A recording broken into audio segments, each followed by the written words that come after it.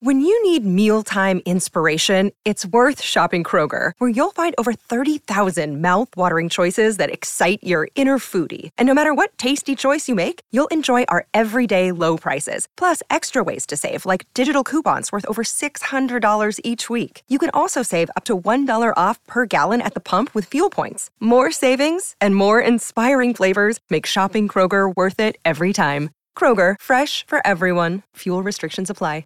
With threats to our nation waiting around every corner, adaptability is more important than ever. When conditions change without notice, quick strategic thinking is crucial. And with obstacles consistently impending, determination is essential in overcoming them. It's this willingness, decisiveness, and resilience that sets Marines apart. With our fighting spirit, we don't just fight battles, we win them. Marines are the constant our nation counts on to fight the unknown. And through adaptable problem solving, we do just that. Learn more at Marines.com. Yes. Welcome into the Tim McKernan Show for October 19th, 2021. Timothy Michael McKernan, Action Jackson, Virgin Pringles Sauce Boss from the HomeLoanExpert.com studios. Jackson, let me tell you something. I want you to listen, and I need you to listen good to this. I'm on it. We are loaded. I mean loaded. This is easily a QFTA record with regards to the emails. And on top of it, I mean, I didn't even have to delete any or just say, hey, I appreciate it, something we probably wouldn't discuss in the podcast in response to an email. They are so good, and most of them have been sent here over the last 2 days, but there are a bunch from last week that were good. We're just loaded for bear. Now, as we like to do, or as I like to do on the podcast, here's what we got today. I got a doctor's appointment at noon. It's 10:09 Central as I'm talking to you. All right? You know where I'm going with this. Yeah. I'm going to leave here no later than 11:40. Okay. So that means we've got 90 minutes, theoretically, of podcasting to do. Knowing how many questions we have, both in my email inbox, in the QFTA folder in my email inbox, for those of you hacking into it, and on the TMA fan page, although most of these are emails, there are some good ones on the fan page as well, but most of our emails. How many will we get through, knowing that we have 90 minutes? Over, under, I will set at 5.5. Oh, wow. Under. Oh, my God. Under. You felt like you just got great value. You felt like the morning when you saw the Texas A&M Missouri spread. Yeah, but I actually took Missouri, so. Did you really? In the pick six, I sure did. Wow. I just had to throw something out there. 5.5, I'm going to take the under. I was going to set it at 3.5.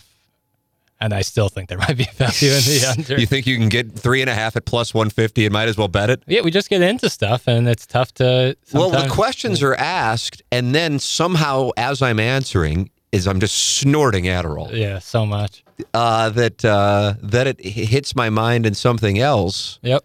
And then I go down that rabbit hole, and then I'm like, oh, fuck, this isn't what anybody asked for. I'm just talking right now. Yeah. I played golf yesterday with my best man from my first wedding. So that shows you how close, I say we are, but I never see him anymore. He still lives in St. Louis, but he's got 3 grown kids relative to my family situation with a 4-year-old and a 25-week pregnant wife. And he's got a daughter in college and a son in high school and a daughter who's getting ready to start high school. So different points in life. And so we don't see each other like we used to. I mean, shit, we grew up in the same neighborhood, the whole thing. And so, he asked a question that I guess would more often be asked by somebody who is just maybe meeting me and listens to the show or listens to the podcast. And he goes, how do you talk that long? And I go, I don't know. And my dad was in the foursome along with another friend of mine from grade school. I saw the thread on the fan page a day or two ago saying, how many friends do you have who you've known for more than 20 years? And I'm thinking to myself, it's almost like all of my friends, because I don't let people into the circle. Yeah. I've known for a long time, maybe not all 20 years, but a lot of them go back to like my neighborhood growing up in South City. And a lot are from high school. And that's kind of, that's what it is. And we see each other and we pick up right where we left off. I like it that way. So with that said, we were kind of getting into which we did. And it was like one of the last holes, the first time we even talked about the show, which I also liked. And my buddy asked this question. He goes, yeah, friends ask about, the show or if they know you or whatever. And I said, yeah, I don't think that it's necessarily healthy that I do this, as I've been observing here over the last month or two. Yeah. I think something's wrong. Not like, I don't think I said anything all that provocative to garner said reaction from you. But what I'm saying by that is, and I told this little anecdote, and I think I may have said it on here before, that when I was watching, I think it was Letterman interviewing Howard Stern on Letterman's Netflix show. Is that I bet that's something you watch. That strikes me as a thing you would like. Yeah. We like a lot of the same presentations. Yeah, I've loved Letterman. Like, I love Letterman. So, and for him to do like a long form show like that, is what he honestly should have been doing his whole career, but that's not how it was back then. So he's interviewing Howard Stern. Do you remember that interview? No. Okay. No. And one of the things, and I don't know who made the observation, but they're both, I don't want to say fucked up, although I think most people would say they're fucked up. Mm-hmm. But they're both different as how they interact socially, which I would say I have. And one of them said, and I don't know which one, it's total coin flip as to which one said it, but then the other one totally agreed, that isn't it interesting that the microphone is what allows us to function like normal people, but then away from the microphone, we're totally abnormal. That's fascinating. But that's how I feel. Because when people meet me, they're like, oh, he's either really arrogant or he's an asshole because I'm not what they hear on the radio or on the podcast. Sure. And so because I'm behaving differently, they think, I'm psychoanalyzing a straw man. Yeah. But I know that it goes on. Now, my friend, who's my best man, and then my other friend who, both of us, we all went to grade school together and have known each other forever. They know me, so they know the program. But I said it's a weird deal because I think when people who listen meet me, they expect it to be like I'm on, when in reality, I'm not. Yeah. And I think there are a lot of people like that. I think my dad's like that, actually. My dad, everybody loves my dad. Loves my dad, loves my father, which is a great thing. I mean, what else could you ask for as a son, that everybody loves your father? I mean, everybody loves my dad. They respect him. They like him, what he did in his career, what he still is doing. He still sells as a hobby. And even though he's, basically retired, and then just love his personality. But then when he would be at home, I'd be like, well, he's just like, he's just relaxing because now he's off. Yeah. So that's what I saw. Mm-hmm. Now, he was great, absolutely great father. Me and my siblings, think the world of him. It's not that we don't. It's just the personality that I would then see when he was on was different than what we would see at home. And so now my wife knows it. And a month from today, we'll be celebrating our 10th wedding anniversary. And so I don't know if she has loved it for 10 years of wedded bliss, but she understands it. Yeah. She gets it. And so as I'm having that conversation, I'm like, that kind of hit to it, because he's like, I just don't know how you can talk that long. And I'm like, God, if they needed me to talk for 12 hours, I could. Because what is going to happen at 11:40, now 10:16, we still haven't touched a question. So right now you're under 3.5 and under 5.5 are very good. Mm-hmm. If these were live betting odds, they'd be moving as we speak. That I could, and I guess on the surface you would think that's really weird, but it's so easy. But I don't think it's easy because it's a talent. I think it's easy because something is fucked up with me. That's what I think. Now, let me ask you this. Yeah. Because I think you are a normal, bell curve human being. Sure. I do. Now, I might be wrong on that. It depends. And maybe if you start getting more hosting time, maybe all of a sudden your normalcy will be ruined by like the psychological warfare I've been dealing with over the last X amount of years. I think a lot of this might be some PTSD of some form. But do you think, if I were sitting there and essentially kind of running the board and co-hosting with you, that you could sit here and talk for 90 minutes? Not unprompted, but if there was like questions, I think I could fill 90 minutes. See, I think you kind of could. I could fill 90 But I think you're normal. You know what I mean? To an extent. I love to talk too. Sometimes I I blabber all the time. Yeah, but I mean, there's blabbering, and then there's blabbering, but people being interested in listening. Oh, yeah, I don't think people would be interested. I know. You don't want to say that because that's a thing, because then it can come off the wrong way. Now, I guess I can say it, even though it could come off the wrong way. But at this point, it's kind of like, all right, it's been a couple decades, so we you know, even if you hate it, you like it. But, you know, you filled in running point for me. You might have to do it here in a few weeks when I'm out of town. Has that been discussed, by the way? Who's going to be? No. Okay. We'll figure it out. That it's going to be something that I think you could do. But here's the other thing. I don't think I could do it when I was 23. But I remember, and I was telling my buddies this, and my dad, I guess, has heard the stories since it's gone on now for a few years, more than a few years, that I remember a few people, one of whom was Joe Buck, for example, but then other people, radio executives, are kind of like, you need to do a show by yourself. And I'd go, I disagree with that. Not because I'm a hero and want to make sure that everybody's taken care of, although that is a part of it. The other part of it was that I'm just like, I'm a ringmaster, and guys like Rush Limbaugh, Jim Rome, and this has nothing to do with political commentary, but Rush Limbaugh could sit in a room and talk and captivate people. Not everybody. I realize plenty of you are hearing this and going, fuck you for even saying that. But even if you hated the man, you have to recognize he captivated a huge amount of people and mobilized them. Yeah. Jim Rome does something very similar. Stern is a ringmaster, but when he needs to, he's one-on-one, but he has Robin to kind of play off of, but he's obviously a brilliant interviewer. A totally different show now than what it was in the 90s, but nonetheless. So my point is this. Here is where I'm going with it. Is there someone who does a show who talks for, let's say, 90 minutes, as I gather that I'm going to today? It's not like I'm going, boy, I don't know if we're going to get 90 minutes. It's like, God, how am I going to cut it off at 11:40? Because inevitably I'm going to be in the middle of something. And I'm going to wait until 11:50 and run late for my appointment. Who you listen to and think is quote unquote normal. Now, I'm not trying to put you on the spot, because one of the rules of hosting is similar to being an attorney. You don't ask a question on the air that you don't know the answer to, or you don't know that your co-host or producer knows the answer to, because then it makes people look bad. So I'm asking more of like the proverbial homework assignment, giving the audience. And I don't know who would come to mind for people. Maybe Dan Patrick. Yeah. That's one that would strike me is that way. Yeah. But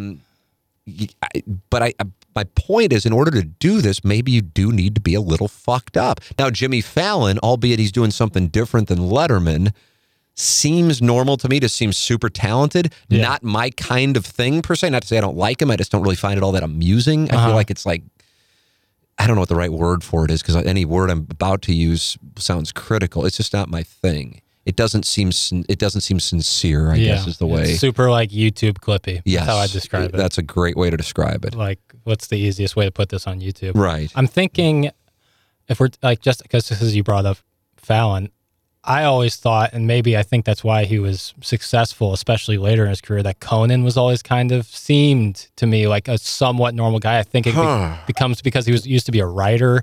So I something about that seems kind of blue collar. I could see him also having a lot of PTSD, because he went through a lot of shit with that Leno thing, for sure. Night Show, and now I think he's jaded for sure. I don't know if I actually think he might have gone through it and has come out a better, happier person. Yeah, because now he's just doing a podcast, and he has a podcast network that I think is really growing. Yeah, but it's not necessarily my thing.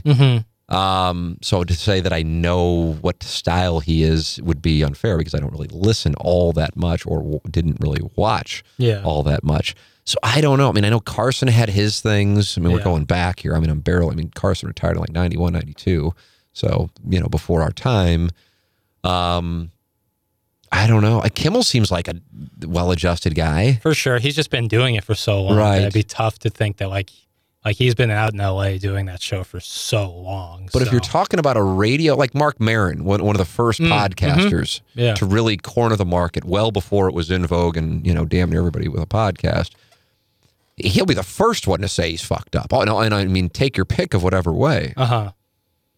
So I don't know. It's tough, because like, you're just essentially taking reads. We don't really know any of these people. Well, I mean, some people I think are like, I'm open with my fuck-uppedness. Sure. Yeah. And some might say, well, that's healthy. You're aware of the things that are fucked up, and Stern certainly is open with his fuck-upness. Letterman isn't necessarily open per se, but where would he have been? He wouldn't have been on his show. No. Maybe he is now a little bit with the thing on Netflix. Yeah. Rogan certainly has become, you say Rogan, and now I feel like it's almost like you're saying, not to the level, but you're saying Trump or you're saying Biden, which is not the intent. Yeah. But my premise being he has become, for 2021, or even going back to take your pick of whatever year you'd want to start it, a podcast force.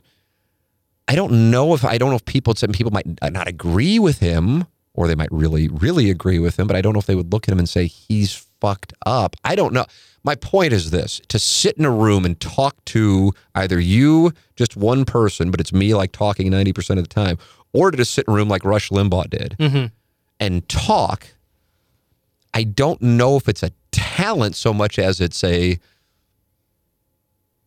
don't even know what the right word is for it. It can come off as a talent, but it's actually some kind of mental flaw. I hear what you're saying there. You know what I mean? Yeah, but it's actually an abnormality. Like if somebody can run really fast, something is abnormal with their fast twitch muscles. Yeah. But then it leads to them, winning track gold medals or stealing 110 bases or, running for 1,000 yards in a college football, whatever the hell it is. I don't know. I think because like I'm watching the Titans and Bills last night. Sure. And I put a DraftKings lineup together with Derrick Henry as the captain because I'm like, I know everybody's going to be on Allen and Diggs in the captain spot, so I'll go.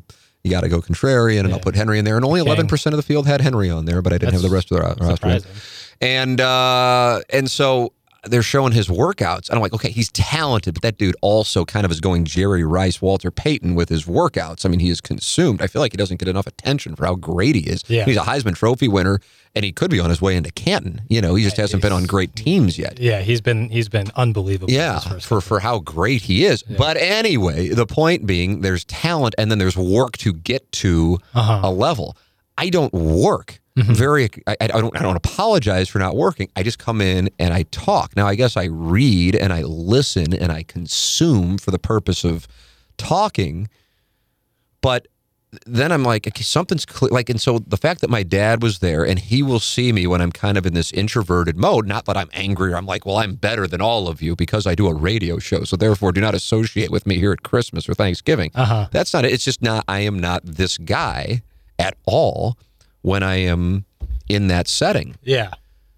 But then I'm like, okay, well, maybe I'm in good company because I know that Stern and Letterman from that exchange said, we're so fucked up, but isn't it weird that the microphones in our shows allow us to function like normal human beings? Yeah, that's a fascinating point. Because this, what you're hearing, is not me, the other I don't know, 16 hours of the day. I got my 3 hours on TMA. And listen, it's not like I my God, I think I'm at an all-time peak happiness with my wife and my son. It's the greatest thing ever, for real. It's fulfilling. But I'm talking about like if I were in a setting with, I don't know, whatever. This isn't me. Now, I think this is me, but for whatever reason, I'm not going to be like this in that setting. Yeah. And I think part of it is I'm so conscious of it coming off as arrogant because some of the stories I have, because people love storytellers. My dad's a storyteller, but the stories my dad's talking about, he's not talking about like, he's talking about like St. Louis-ish things. Yeah. Nobody could possibly mistake it for he's bragging. So I've got some amusing stories, but they sometimes involve people or situations that I'm so conscious of trying not to come off as, like these are my buddies from my neighborhood. Yeah. And on top of it, they don't give a fuck what I do anyway. But I don't want it to come off as like, or even talk about like in front of us in the group yesterday in the charity tournament was a guy coincidentally also from our neighborhood. The tournament was in St. Charles County, but here we are, a bunch of South City motherfuckers playing in this thing. Yeah. And he goes, God, I just hope this doesn't come up on the show tomorrow. And I go, well, I would never talk about like, Yeah. And he goes, I know, but I'm just saying, you might, and just, And I go, no, I would never talk about it. But here's the reason. I'm not going to talk about golf and playing in this charity event, and where it was and all of those things, because not because I don't want to talk about golf, because I know that for a portion of the audience, which Raby has directly started calling out, saying I was playing golf is a lot different than saying I was playing softball. Oh, yeah. Okay, so now I think we all know what I'm saying by that. Mm-hmm. And so because I'm so aware of that, I don't really ever talk about it unless like Iggy's, and I'm facetiously going through okay, tell me what happened on number 6, which sometimes angers the audience who can't pick up the joke. And why are you talking about golf? Let's get back into Schilt's decisions. So that is a thing. So I'm conscious of not talking about things because I do not want to be accused of being arrogant or something like that. When in reality, there isn't any arrogance. There's just a lot of social awkwardness. There is the hypothesis. There's my master's thesis. Do with it what you want. Tell me somebody who is hosting a show but is normal. And I'm not talking about like a show with a bunch of guests, because I'm not saying anybody can do that, but that's not sitting there and just they turn the mic on and you go. Yeah. Which to me, as I said, and I know you now know it because you've been on the show for 10 months, if they said here at KFNS, hey, you guys want to do a charity thing where you raise money and you stay on the air for 12 hours, I'd be like, sure. Yeah.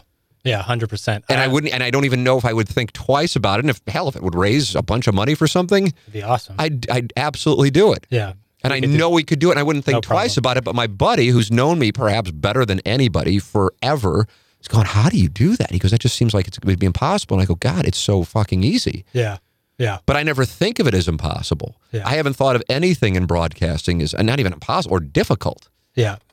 Now that I've thought about it for a second. What do you got? You got something? Scott Van Pelt. Scott Baio. Scott Van Pelt. Yeah, I feel like he's a Scott Baio. I feel like he's a normal guy who hosts a show. And it's like he's a super celebrity. I actually would now. I think he's super talented. I think I appreciate what he has done, not only for ESPN and sportscasting with both his radio show, then his podcast, and now his television show. When he was off again last week. Now I'm starting to sound like the people who bitch about me being off, which is coming here in the next few weeks, and it's going to be a motherfucker. Yeah.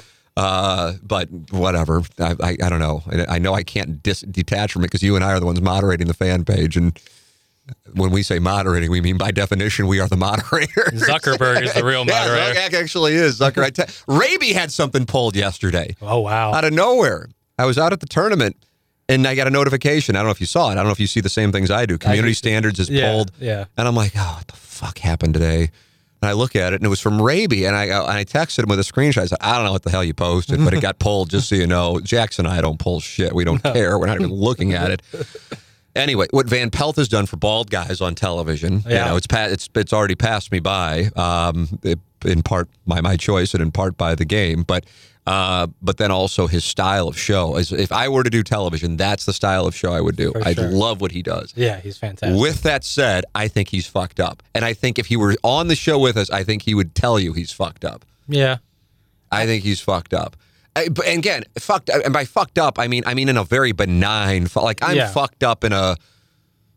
I don't know. I don't even know. Benign way. My fuck up is a lot of it's in my own head. I'm in my own head. Yeah, for sure. A lot of it's like, oh, they're thinking this, so I've got to do this. It's like I'm constantly playing poker, even just with random meetings with people. Like, okay, they think this, so then I got to make sure it's this. And then if I say this, then they'll think I'm arrogant. Or if I say this, I think I'll tell you another one. We've talked about Joe Buck's podcast, right? Yeah. Have you listened to it? Mm-mm. I think you'd enjoy it. I probably should. Because I feel like we do really like the same kinds of content as the buzzword. So when driving to this golf course yesterday, one of the rare times where I'm in my car for more than, the 3-minute commute to and from here, or the 5-minute commute to and from my golf course or range, I'm like, I got to listen to something because, what the fuck am I going to listen to? So I got to prepare for the, half-hour trip like I'm driving to California. And I'm like, Joe Buck and Oliver Hudson is co-host on the podcast with Adam Sandler, which apparently they had done a while ago. Okay. And I'm like, this will be a good one. Yeah, for sure. Because Stern, he's doing like maybe 3 interviews a month, and like every month it's Jimmy Kimmel or George Takei, and I'm just like, God, he's so clearly he gets done. On so much. Yeah. Couldn't care any less. Like, we're going to talk about George blowing his husband. Like, who fucking cares? If he was married to a woman, I wouldn't want to hear about the cunnilingus. I just don't care. But that's the deal. It's like, who gives a shit? Whatever, fine. So I'm like, Adam Sandler and Joe interacting, and I find Oliver amusing because he's such a direct opposite of Joe. It's a perfect dynamic. and they're all basically talking about how fucked up they are. And I'm like, God, I relate to that. I can't relate to anything else that they've experienced in their lives and careers, but I can relate to the fucked up thing. And they all think that they're fucked up. But I think it's healthy to talk about being fucked up. Yeah, for sure. But isolating in on people who sit in a room and talk to an audience. Is there anybody who's like well-adjusted doing it? Oh yeah, that's it. And that's what I'm saying. I just don't know if you can be. Like I've got a brother who I don't think really fits in with the other three in the family, and I think everybody who in the family know, because he's so like chill and calm and well-adjusted and just what he's got, like. And I think he's brilliant at what he does, but I don't think he could necessarily do a show because he's got everything kind of, he's, like I said, well-adjusted. Mm-hmm. And so I don't fucking know. So like I said, I view like how I've gotten with like my shot from 100 yards out. Mm-hmm. That's a talent. Yeah. I view this as the byproduct of something in my brain working differently than the vast majority of the populations and not a talent. That's what I'm saying. That is where we have arrived. Yeah, I think that's fair. I think you garner more ideas and more talking points as you go too. I think like hence the Adderall session. Yeah, the more we talk about things, the deeper we and I go. love it. But the thing is, I love it. On top of it, that's it's not like I'm like, oh fuck, Jackson, we got to do the podcast. I'm like, man, I want to do the podcast 5 days a week, and I could. I love it. Yeah, playing golf, doing the podcast, lesbianism in the air. Yeah, just in the air. It rarely arrives. Yeah, it rarely arrives. Just having aura. a feel. Oh man, I'm telling you, I think that at this moment. Sometimes a wonderful treat. That's it. There's my Mount Rushmore things I enjoy. There it is. Yeah. The absolute. It's not even a Mount Rushmore. When I'm with my son is that truly is, and that's not a like I gotta say it. It's the absolute greatest. I feel like it's like some kind of like Field of Dreams experience. It's the greatest thing in the world. That's awesome. But as far as taking that out of the equation, there's my Mount Rushmore. So that's I guess those in the Mount Rushmore, all of that makes sense to everybody outside of, well, maybe people aren't as into the lesbianism as I am, I would imagine. And then the podcasting thing. Yeah. But I love doing TMA, but for whatever reason, the podcasting is like, it's almost therapeutic for me. Yeah. There's just, because we, and TMA, which is a show with extremely few limits. Which I love, and I think everybody on the show right now is as happy as we have been, and I don't know how long. Yeah. And I know you only have 10 months of it, but I'm happy as a clam too. But I think TMA, while it has like less limits than anything else and possibly radio in general, we do have, it's only 3 hours, and we have FCC guidelines to follow. Here, there's no time limit. It's literally just roll the ball out and let's see what happens. Yeah, and then obviously it's working. We see the numbers, but then I see all the emails and the stuff that comes in, and people are engaged in it, and I love that. Yeah. But even if we didn't have that, I think I'd still like it. The engagement part's huge too, because we get that. On TMA with the text and emails. The texts are unbelievable. But when people email in, it's almost just like people are engaged with this, and that's what the goal is. And they get the joke. Yeah, exactly. And the goal is to be engaged. So I love it. So with that said, we have now done how many? 27 minutes. Haven't answered one question. The live lines have moved now. Yeah. You got to feel great about 5.5. You got to feel like you're already cashing that ticket, and you might be thinking about what to do with those winnings. Yeah, I might parlay it into like an alternate spread, like under 1.5. I might parlay that, but unless there's some yes or no ones in there, I think my numbers. I'm going to treat it fairly. I am not going to adjust. Okay. We kind of it's some of them are sports oriented. There's also I think there's an erotic story in here, but I see one titled QFTA, and it starts yes, anal. Yes. But we've gotten so many, I haven't read through them all. I just kind of glance at them. Yeah. And then if it's like, certain topics, I'm like, hey, I appreciate it, but I can't talk about it, or whatever the case might be. But if I'm like, so no, if and when you email in for QFTA, title it QFTA in the subject line, number one. And then if I don't respond, know that my plan is anyway to answer it. Now, I still have in the QFTA file, emails from March. So, it's throw another log on the fire. But For sure. I do. My plan certainly is to answer them. All right, I got to make sure I do that. Let's talk about the sponsors who make the whole thing possible. TheHomeLoanExpert.com. His name is Ryan Kelly. We had him on the radio show. The man just got done doing another climb for the kids. When it comes to somebody, you want to talk about self-awareness, somebody recognizing they have had incredible success and not just going to hoard all of the money and the time the success has afforded him, but is going to give back. And that's something when Ryan was in on the podcast, he talked about and the reasoning for it and how it all came to be. That's Ryan Kelly. And then you go, well, I mean, okay, what about his business, though? Because that's nice that he's a nice guy and he gives back to the community. That's wonderful. But what about the business? Well, okay, I refinanced with him in April of 2020, and I've been pre-approved with him twice in 2021. And it's the thing that stands out to me is, number one, how easy it is. Number two, how thorough it is.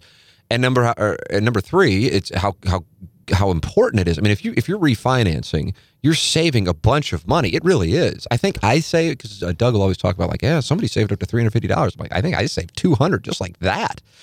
And you annualize that. Now you're $2,400. And what you can do with that, whether you put it back in the market, you want to go get something, whatever the case might be, I mean, that matters. And otherwise, you're just paying interest. And then getting pre-approved with the home market as it is, you really have to have a pre-approval, or you have to just have the cash. Take your pick. So make sure you're working with Ryan Kelly. He's online at thehomeloanexpert.com. It's who I have worked with, so therefore I can speak to it first person. I can also speak to first person James Carlton. He's my insurance agent. And congratulations to James Carlton. He is celebrating his 10th anniversary, and he is doing so. Now, we are talking to you on October 19th, 2021. He is celebrating his 10th anniversary October 23rd, 2021, for those of you in the St. Louis area, with a party in downtown Webster. Sean Cannon's Voodoo Players are playing. He's got food and craft beer at the corner of Gore and Moody at 34 North Gore. It's all presented by Llewellyn's. And he'd love to see you from 2 to 5 p.m. this Saturday, October 23rd. I know some of you will be listening to this, and it will already have come and gone. But nonetheless, for those of you who will be listening to it in the next few days, the weather is supposed to be wonderful this Saturday. At least it was last time I looked. I'm going to look at it right now, see what it's doing. Yeah, nice. 66 high, 45 low, sunny. Money. Can't argue with that. Yeah, that's money. Yeah, we got some good weather this week, Jackson. Yeah. Enjoy it while you can. I know. So make sure you're hanging out with James Carlton State Farm Insurance Agency. Congratulations. It doesn't surprise me at all that he's been in business for 10 years just because the thing is so well done. I'm so grateful that he started advertising on the podcast 4 years ago. But not just because of the advertising. I'm grateful that I met him because I'm so happy that I made the switch to James Carlton. 314-961-4800 or go online at carltoninsurance.net. Another person I'm very grateful for the introduction. Joe Roderick made this introduction, and that's Jamie Burkhardt and Clayton Patterson at Munganess St. Louis Acura and Alton Toyota. I've gotten my car there. I've gotten 2 cars there now.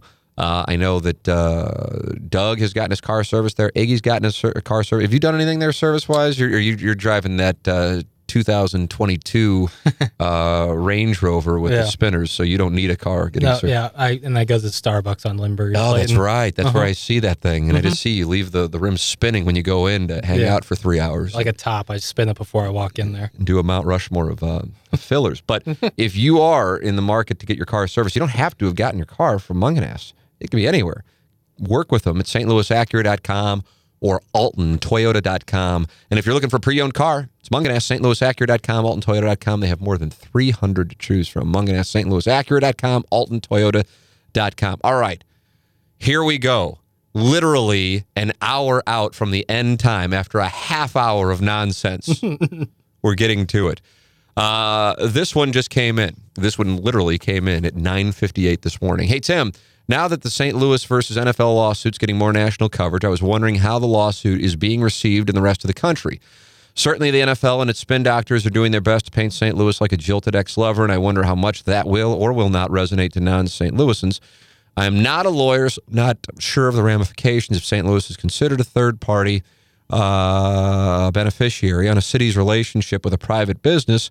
But shouldn't people in other cities be rooting for St. Louis so their city is not at risk of a sports league moving their team for greener pastures? To me, sports teams are unique businesses because of their engagement with their fan base and their role in the larger community. I'm wondering how much fans of other teams look past the superficial and consider how much their favorite team might be at risk in the future.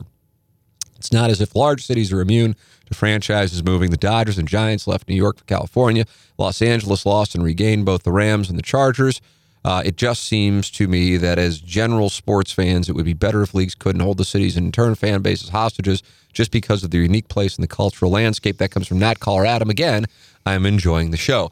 That is an outstanding observation. Now, I cannot speak to how people around the country are looking at the Rams and the St. Louis situation.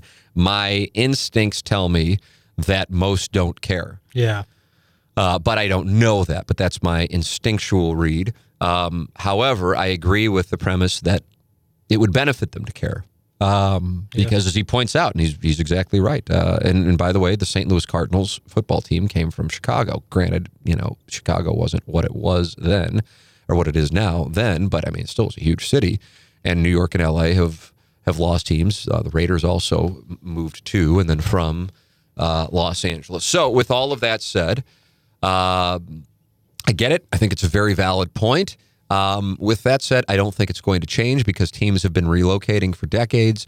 And the only thing that is going to make this one different than the others is if Goodell, Jones, Jerry, Kroenke, Demoff, take your pick of whoever else who might say something titillating, actually have to testify. Then you're talking about a comparison to the USFL lawsuit, which would be worth reading up on, by the way. Because that's the last time the NFL had a situation, so to speak. Otherwise, they just either settle them or they fix them or they remedy them some other way.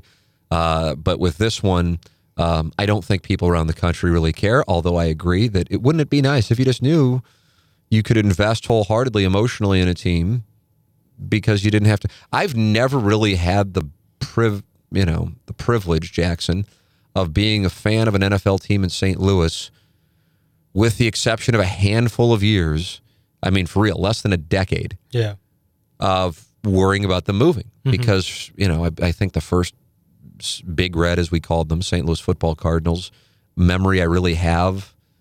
I went to a game, I guess Montana was quarterbacking for the 49ers, but I was so young at Busch Stadium. And then the Cardinals missed a field goal that would have gotten them into the playoffs in '84 against what were the Redskins at the time. And they had a pretty good team. And the Redskins in the 1980s were really good. I mean, they went to 2 Super Bowls, won one, lost another. And the Cardinals were in a position to beat them and go to the playoffs, and they missed a field goal and blew it, and it was just textbook Cardinals. But that whole time I'm thinking, oh, they're going to move. And then, of course, the Rams, now you have the glory years, but, God, I think it was 2007 on the radio. I don't know if somebody would be able to find this audio. We have everything back to 2010, right? Yeah, 2010 is what. And some of the stuff we have from 2004 through 2010. Yeah. But I said my reaction to the Rams losing, I think it was to the Carolina Panthers in the opener, and Orlando Pace got hurt. And the team had high expectations in 2007, was how few people were there, how bad the atmosphere was, how problematic that Orlando Pace got hurt in the first game, and how that worried me for the stability of the franchise in St. Louis. That is nearly a decade before the vote. Yeah. Shit. So if that audio is there, I know I said it. I may have written about it on Inside STL because I used to write every day. So that is how, and I think it's because Dan Deerdorf was quoted in the paper right around that time as saying how concerned he was that we're going to repeat a sin here. So people saw it. That's why when people go, what do you mean St. Louis has blood on its hands? I said, I think there are some people in St. Louis who would rather this thing not go to trial because it's not going to make them look really good. Now, listen, I think the NFL and Kroenke and Demoff and Jones and Goodell would much rather than the people in St. Louis. But with that said, I think that there's some issue with what was going on here locally. So with that said, I don't think people around the country really care. I think they will care if ESPN starts covering it and if you see Roger Goodell, Jerry Jones, and Stan Kroenke and Kevin Demoff and their words in the depositions and in the trial on ESPN and major news outlets. That's how they'll care. That's how they'll care. Yeah. Otherwise, it's perceived around the country as, oh, you're bitter the team left. That's what it is. That's what it is. Mm-hmm. All right. That's one. I think that was tended to. I'm not trying to cover the over. No, I got you. If I would have ordered the emails, I probably would go into deeper depth. Let's see what we got here. Tim, My apologies in advance that this is not an erotic story. I just finished listening to Monday's segment on the radio show where the Deus discussed the difference in, quote, approval rating between the Cardinals and Blues and wanted to share my thoughts. Okay, so I got to revisit that to set the stage for those who did not listen to that segment. Otherwise, people would be flying blind. I made this observation, Jackson. Mm-hmm. I would say the Blues, we did a poll of it a couple months ago, have like a 90% approval rating in St. Louis, give or take. Yeah. And the Cardinals at the time, now this is before the 17-game winning streak, had something like a 30% approval rating. Mm-hmm. So that was the premise. You mentioned taking a deeper dive into the psychology of why the Cardinals' approval rating seems to be so low compared to the Blues over the last 5 years when both franchises had a great deal of success. I don't think I said that because I wouldn't call the Cardinals' last 5 years a great deal of success. I don't know who would call that. And I'm not chastising the emailer, but I just want to, when I see something that I don't think I said, I want to clarify. I mean, they went to the NLCS in 2019. Otherwise, you have 2017, 2018, 2019, 2020, 2021. And I don't think anybody would consider that a great deal of success. I hope you'll take some time on the podcast to do so. But from where I sit, I agree with Jay and the fraud Chris Raby with regards to Mozeliak and to some extent DeWitt. They both come across as aloof, disinterested, and somewhat quote-unquote above the St. Louis market. When Mo puts on his sweater vest and bow tie and drops arbitrage in casual conversation, never raising his voice or even providing much inflection, he comes across as arrogant. Contrast that with Tom Stillman, Chris Zimmerman, and the Blues management. You can tell these guys care about fan satisfaction and are putting everything they have into their team and its success. Example, I was at a playoff game in San Jose in 2019, and Zimmerman walked up to my family on the concourse, shook our hands, and thanked us for coming to the game and supporting the Blues. I know Stillman does the same on a regular basis. I can't imagine seeing DeWitt and Mozeliak taking such a simple step.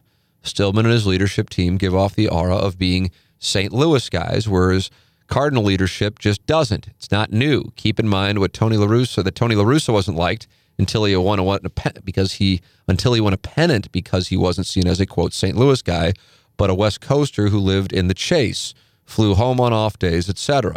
Anyway, this is lengthy, but some of my thoughts. I would appreciate your deep dive and contrast between the two organizations. Thanks.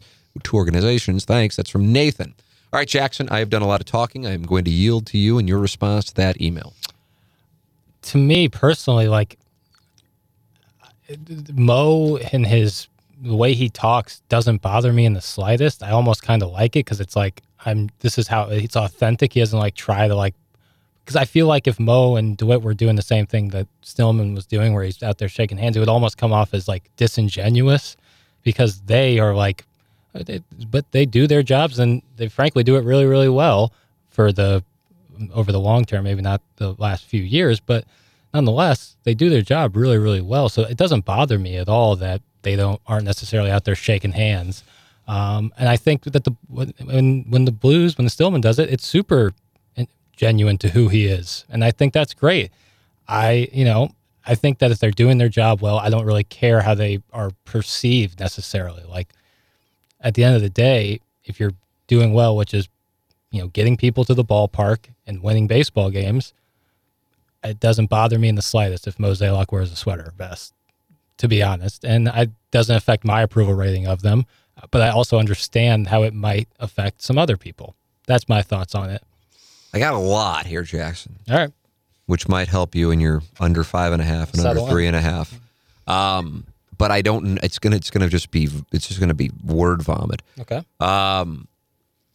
So I don't necessarily think, and by the way, I don't think this is necessarily what the emailer is saying. So this isn't going after the emailer per se, but I don't like the idea of using big words as being not St. Louis. Mm-hmm. Although it's not what the person necessarily said. He said uses arbitrage. Because I don't think that we should necessarily strive to be dumb. Not to say that's what he said or anybody else said, but I think especially successful baseball teams in 2021 and really for the last, you go back to the Cardinals kind of being the ones who got it going in the 2000s, being ahead of the curve on analytics is going to make them oftentimes math/stat geniuses. And I don't know how often you've interacted with math/stat geniuses or IT people, but they're not necessarily the people that you're going to have the most engaging conversation with. In other words, a little different, kind of going back to the beginning of the podcast. I also think the Blues have to do what they do. Now, this might sound weird to a hardcore Blues fan, but as popular as the Blues are, as high as their approval rating is, I would imagine Tom Stillman would sit here with me and acknowledge that the Blues are a distant second to the Cardinals in St. Louis. I think everybody would agree with it, but I think people who are aware of the data, whether it be television ratings, whether it be corporate sponsorship, attendance is not fair because it's not apples to apples with the size of the buildings, but that the Cardinals are a signature franchise in North American professional sports, a blue blood. Yeah. So that is, for example, I remember I used to say when I was working in television, and people still who cover Missouri will occasionally say this, although I don't know if it's as much now, although I saw Gabe saying, I can't really speak to the status of the Missouri mindset because we see him for a half hour in practice, and that's all we're allowed to see, and I'm at the football complex for a half hour on one day, so how I could have insight, I have an hour more than the rest of the public does to see. But back in the day, when Lorenzo Romar and Brad Soderberg were the coaches of the Billikens would go out of their way to provide accessibility for Romar, Soderberg, their players. Missouri was, and to an extent still is, incredibly difficult to work with. I'm a Missouri guy. I wish it wasn't that way. You just know it. And I mean, my God, after 25 years of quote-unquote fighting it, I don't even really worry about it anymore. It's not how we do our show. Like, we need to get Drinkwitz on when we do. So I would ask, why are the Billikens so friendly and accessible, and why does Missouri not even return our calls or emails? And the Billikens know. They're up against the Cardinals, at the time the Rams, and the Blues, and to an extent Missouri and Illinois. They got to do something to get you in the building. Yeah. So they would do like lunch with Soderberg, and you'd go to like the Pasta House and have lunch with Brad Soderberg, which was pretty cool, by the way. Yeah. Sure. And maybe I think they did it with Lorenzo Romar too. Point being that they had to do things. And what do you do with the media? You give food and you do things to get people in the door. Well, that's what you do when you're chasing, when you're not in a position of power. I think that gets me to this. I think one of the biggest issues right now, they feed off of each other. There are two issues that feed off each other. You have a great deal of, I think, subconscious insecurity amongst St. Louisans regarding St. Louis. And now it should have existed consciously, not subconsciously, for in my mind, at least the last 2 decades. That's when I was observing things, in part because I was traveling around the country as much as I was to other cities that had teams in the NFL, NHL, Major League Baseball. And I was like, wow, we are really far behind. And I would say that on the radio, and I would get my ass lit up. Over the last X amount of years, 6, 7, 8 years, it has now become, I don't know if I would call it in vogue, but socially acceptable in St. Louis to talk about how St. Louis is struggling, even though St. Louis has been struggling for a while. Now, some people focus on crime statistics as the source of the issue. And while it is absolutely, if we were playing Family Feud, something that would get a lot of votes if 100 people were surveyed, it is by no means the sole, and I wouldn't even call it number one issue for St. Louis. It's not a positive, don't get me wrong, but it is not the only issue. So I think you have that for St. Louisans, combined with the Cardinals, unlike the Blues, have not gone out and signed free agents that other organizations are clamoring for. Yeah. They've signed free agents, and they've traded for huge names in baseball. I mean, I don't know if anybody had a bigger move in the 2019-2020 offseason, or excuse me, 2020 and 2021 offseason, than the Cardinals and Arenado. And maybe there was an obvious one, but I mean, certainly Arenado had to be near the top. Yep. And then a few years before that, you had Goldschmidt, and I think a year before that was Ozuna. And I realized, the goal was Stan, but Stan didn't want to come here. And all that did was add to the conscious or subconscious insecurity when, it's like, yeah, we had a trade agreed, but he wouldn't come here. And why didn't he want to come here? It isn't necessarily a place I really want to live. Mm-hmm. But then spun it into, no, I only, and then named the 4 teams that were in the ALCS and the NLCS. But I still think, he didn't want to come here and he wanted to live in New York or LA, and, who's going to blame a guy?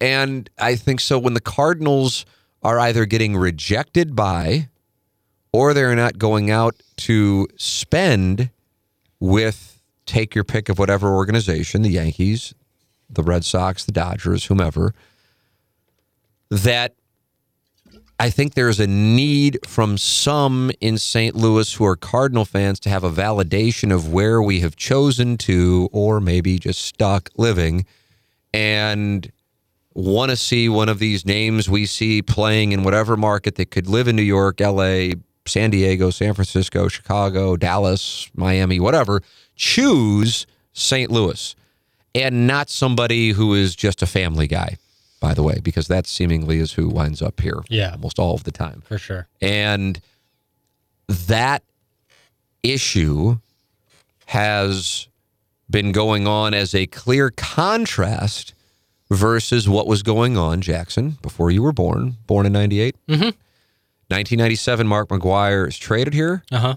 And then Mark McGwire, when he doesn't have to because he's about to be a free agent, decides to sign here. Gotcha. 2000, Jim Edmonds is traded here, free agent, after the year, and then falls in love with it, decides to sign here. Darryl Kyle, Scott Rowland, Edgar Renteria. I know Edgar Renteria, you're kind of getting on the periphery here, but he's a great ball player. And had he, spoken English or acknowledged that he could speak English, which he didn't do, but he did speak English. He scolded me one time for gambling, and I'm like, Edgar Renteria scolded me for gambling, and Edgar Renteria spoke English. What the fuck just happened? But he got away. He was great. It was a brilliant strategy. Nobody ever asked him to do an interview. So he wasn't going to let us on. But then players go, Edgar's hilarious. And I go, you don't speak Spanish. And they go, I know. And what the fuck? He doesn't speak English. And they go, oh, well, that's what you think. Brilliant. Guy's brilliant. Yeah. But yeah, I remember LaRusso would call him El Capitan. I think he was like the captain. Who else? Who am I missing? Holiday. Yeah. Albert Pujols, kind of a different deal because he came up in the system and wasn't a star until, arriving in St. Louis. Yeah. I feel like I'm missing others. Point being, from 97 through the Matt Holliday deal, the Cardinals were perhaps one of the most active teams in bringing in and keeping validation the glamorous names from around baseball. It didn't get more glamorous than Mark McGwire in the late 1990s, and then they had a great team, and they all wanted to come here and be a part of it. And then you had Jason Hayward leave for less money to go and play in Chicago. And you had David Price, which was a good thing for the Cardinals, and so was the Hayward thing, choose to go to, the Red Sox, right? Yeah. If I'm not mistaken, now he's with the Dodgers, I think. I don't know where he is. He's kind of bounced all over the place. Plays with the Rays. This is going to be another Tuukka Rask, Patrick Waugh moment.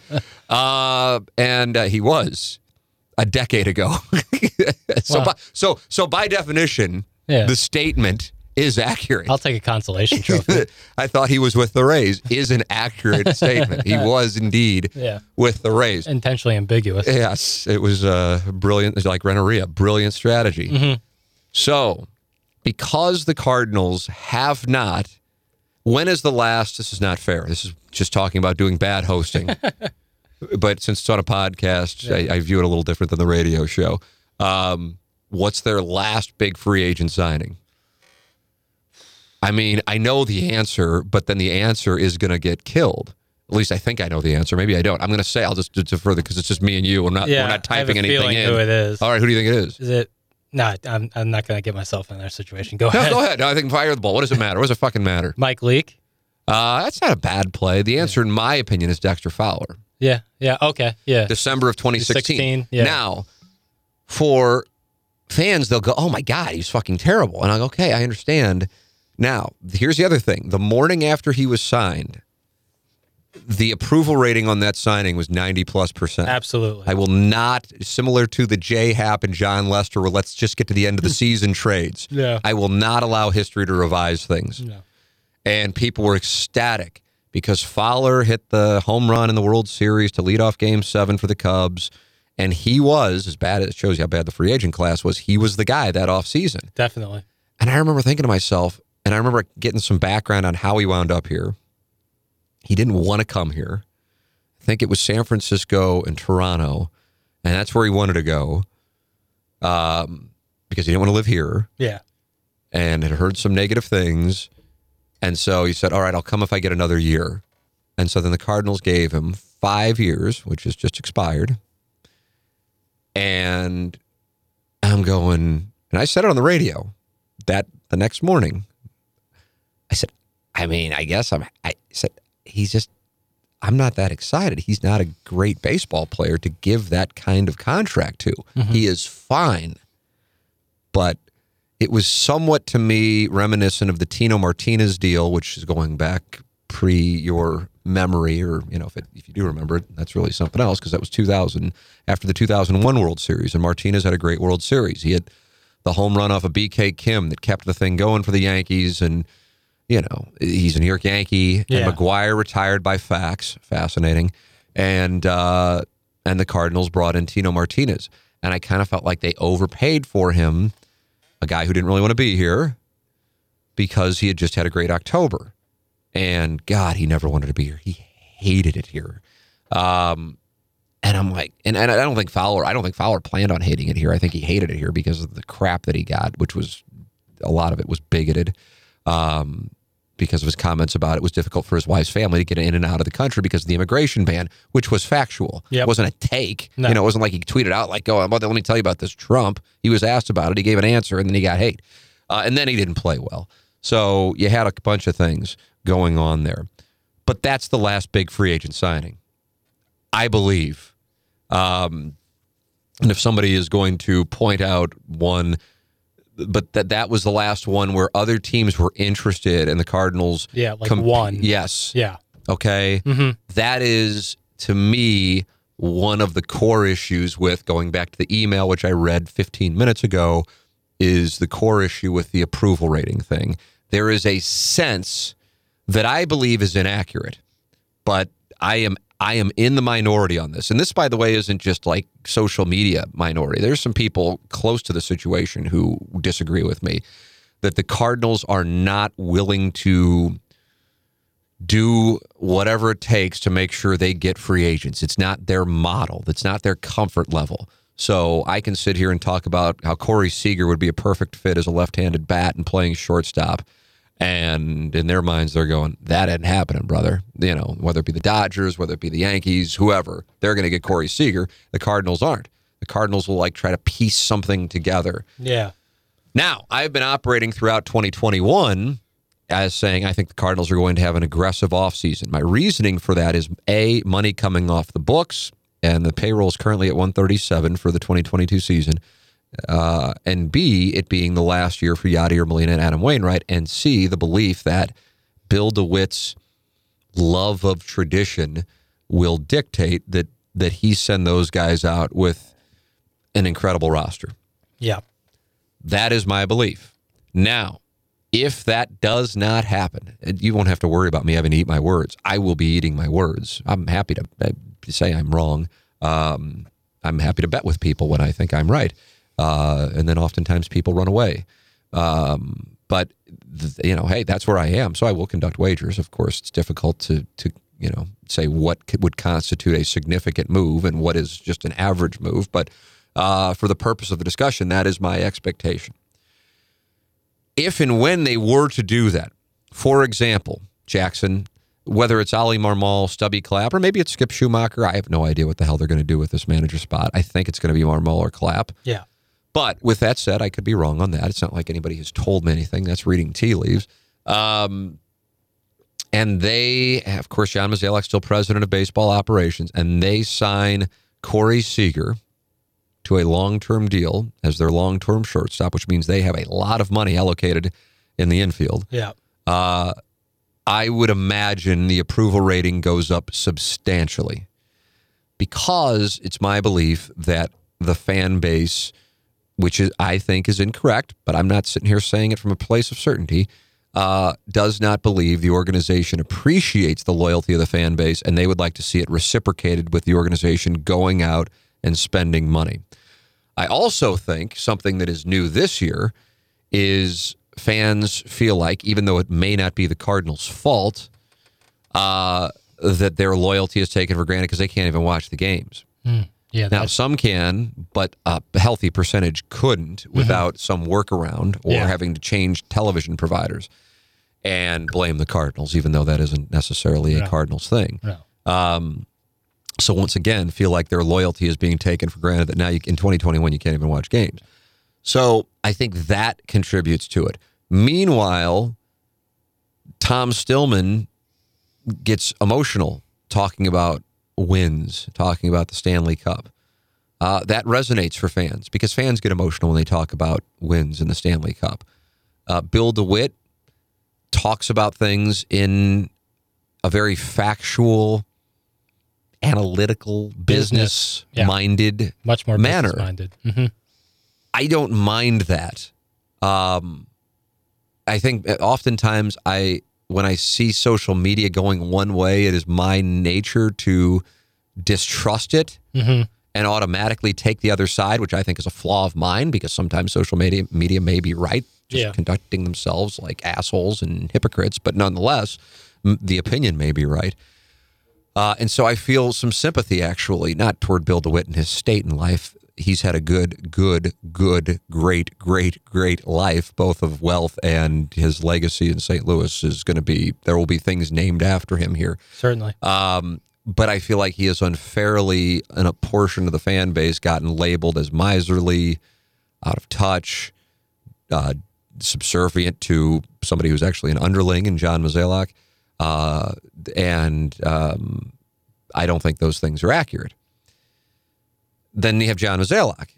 And I think even if the Cardinals didn't do anything as far as an acquisition, if they were to terminate John Mozeliak, I think that 30% approval rating would immediately go above 50%, which is something I talked about on the show yesterday, which I believe was the source of this gentleman's email, but he attributed it to Jay and Raby. But I know I said, it doesn't matter where it came from, but I know I said that 30% approval rating, I think it goes up so substantially if they were to fire John Mozeliak. By the way, I'm not saying to fire John Mozeliak. I'm just saying that I think as a person goes, he is the one now who is the source of the consternation. Yep.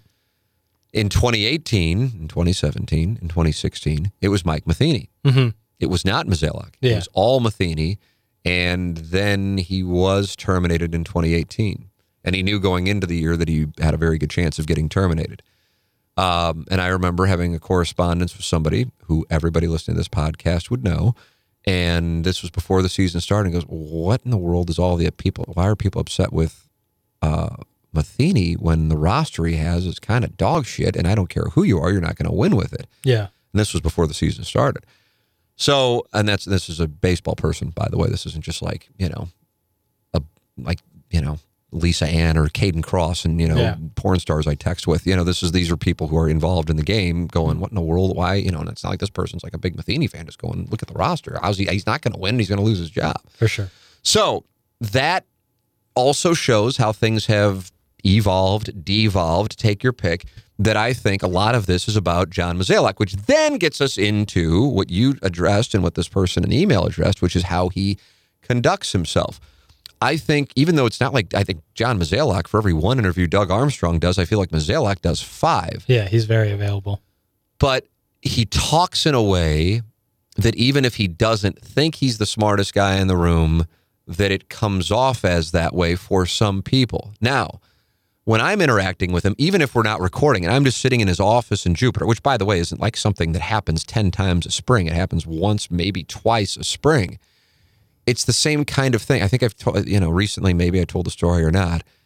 It's his sense of humor. And I don't know if I'm going to try to help convey what I think goes on here, because I do think it's such a huge part of it. And I tip my cap to the emailer because initially I'm like, oh God, is this like guy mad that he doesn't drink beer and he isn't Whitey Herzog, which is what La Russa was dealing with, but he acknowledges that La Russa did deal with that. Yeah. Now La Russa, you would think, is a saint in St. Louis. But Jackson, I'm telling you, it took until 2004, I think. I don't think it was until 2000. I don't think it was 2006. I think when they won the pennant in 2004, because the Cardinals hadn't been to the World Series in 17 years, that he earned his wings, so to speak. And then he won the World Series in 2006, and he was a made man. And then he won it again in 2011, and he went out on top. And now it's like he can do no wrong. But that was not the way it was a decade earlier. It was not at all.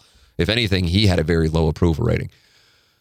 But Mozeliak, for example, playing, I'm trying to talk about play golf, which is perfect to try to talk about somebody being relatable. But playing at the place I would play when we were in Jupiter, and I didn't know. And if anything, I think I was out there with my wife and my son, and it was late in the afternoon, and it's like a Tuesday or something. And I'm like, just waiting because there's a group in front of us, and I'm a single player, and I don't have any rights on the golf course, and whatever. Went on the 18th hole, par 5, wonderful par 5. I hope someday you get to play, because that means you got down there, and I got down there again. Yeah. And I'm waiting, and as you know, my God, have you ever seen anybody hit a golf ball further than me? Not in person. Not in person, even though you hit the golf ball further than me. Sometimes. And so I'm waiting in a par 5 because there's a chance I can get on in 2. And then I do get up there just to the right of the green, where these guys who I didn't know are now getting in their carts. And I see Mike Maddox, pitching coach. Yep. I see one of the clubhouse guys, and I see Mozeliak. And I'm saying hello, and the way he handled it was, no, looks like we're in the wrong part of town. Now, if you know him, you know exactly what's going on. I mean, I'm with my wife, and he's saying that to me, but I know what he's doing, because that is his sense of humor. Yeah. And then once he delivers his shot to me, he then comes up to Anna Marie and says hello and exchanges pleasantries and so on. But that's his sense of humor. Yeah. I think if he were more public with if anything, I respect it. And I don't think it's my place to kind of talk about it, because it's private stuff, but some people are really public with it. Especially in saying, God, I'm doing awful things right here. He's a really religious guy. But I respect it, because oftentimes the people really outward about their religion, Kurt Warner would be an exception, by the way, are some of the fraudiest frauds going. But they feel like their religion is the get out of jail card to act like a complete scumbag. Yeah. Mozeliak, it is a part of his daily ritual. I am obviously not that way. I do not share that view, but he is and I'm not saying this to hey, give him a break because he's religious. I'm trying to, but nobody I think would know it, and he doesn't share it. I just happen to know it because a friend of mine also goes to the same church. He's like, he's here every day at 7:00. That's his thing.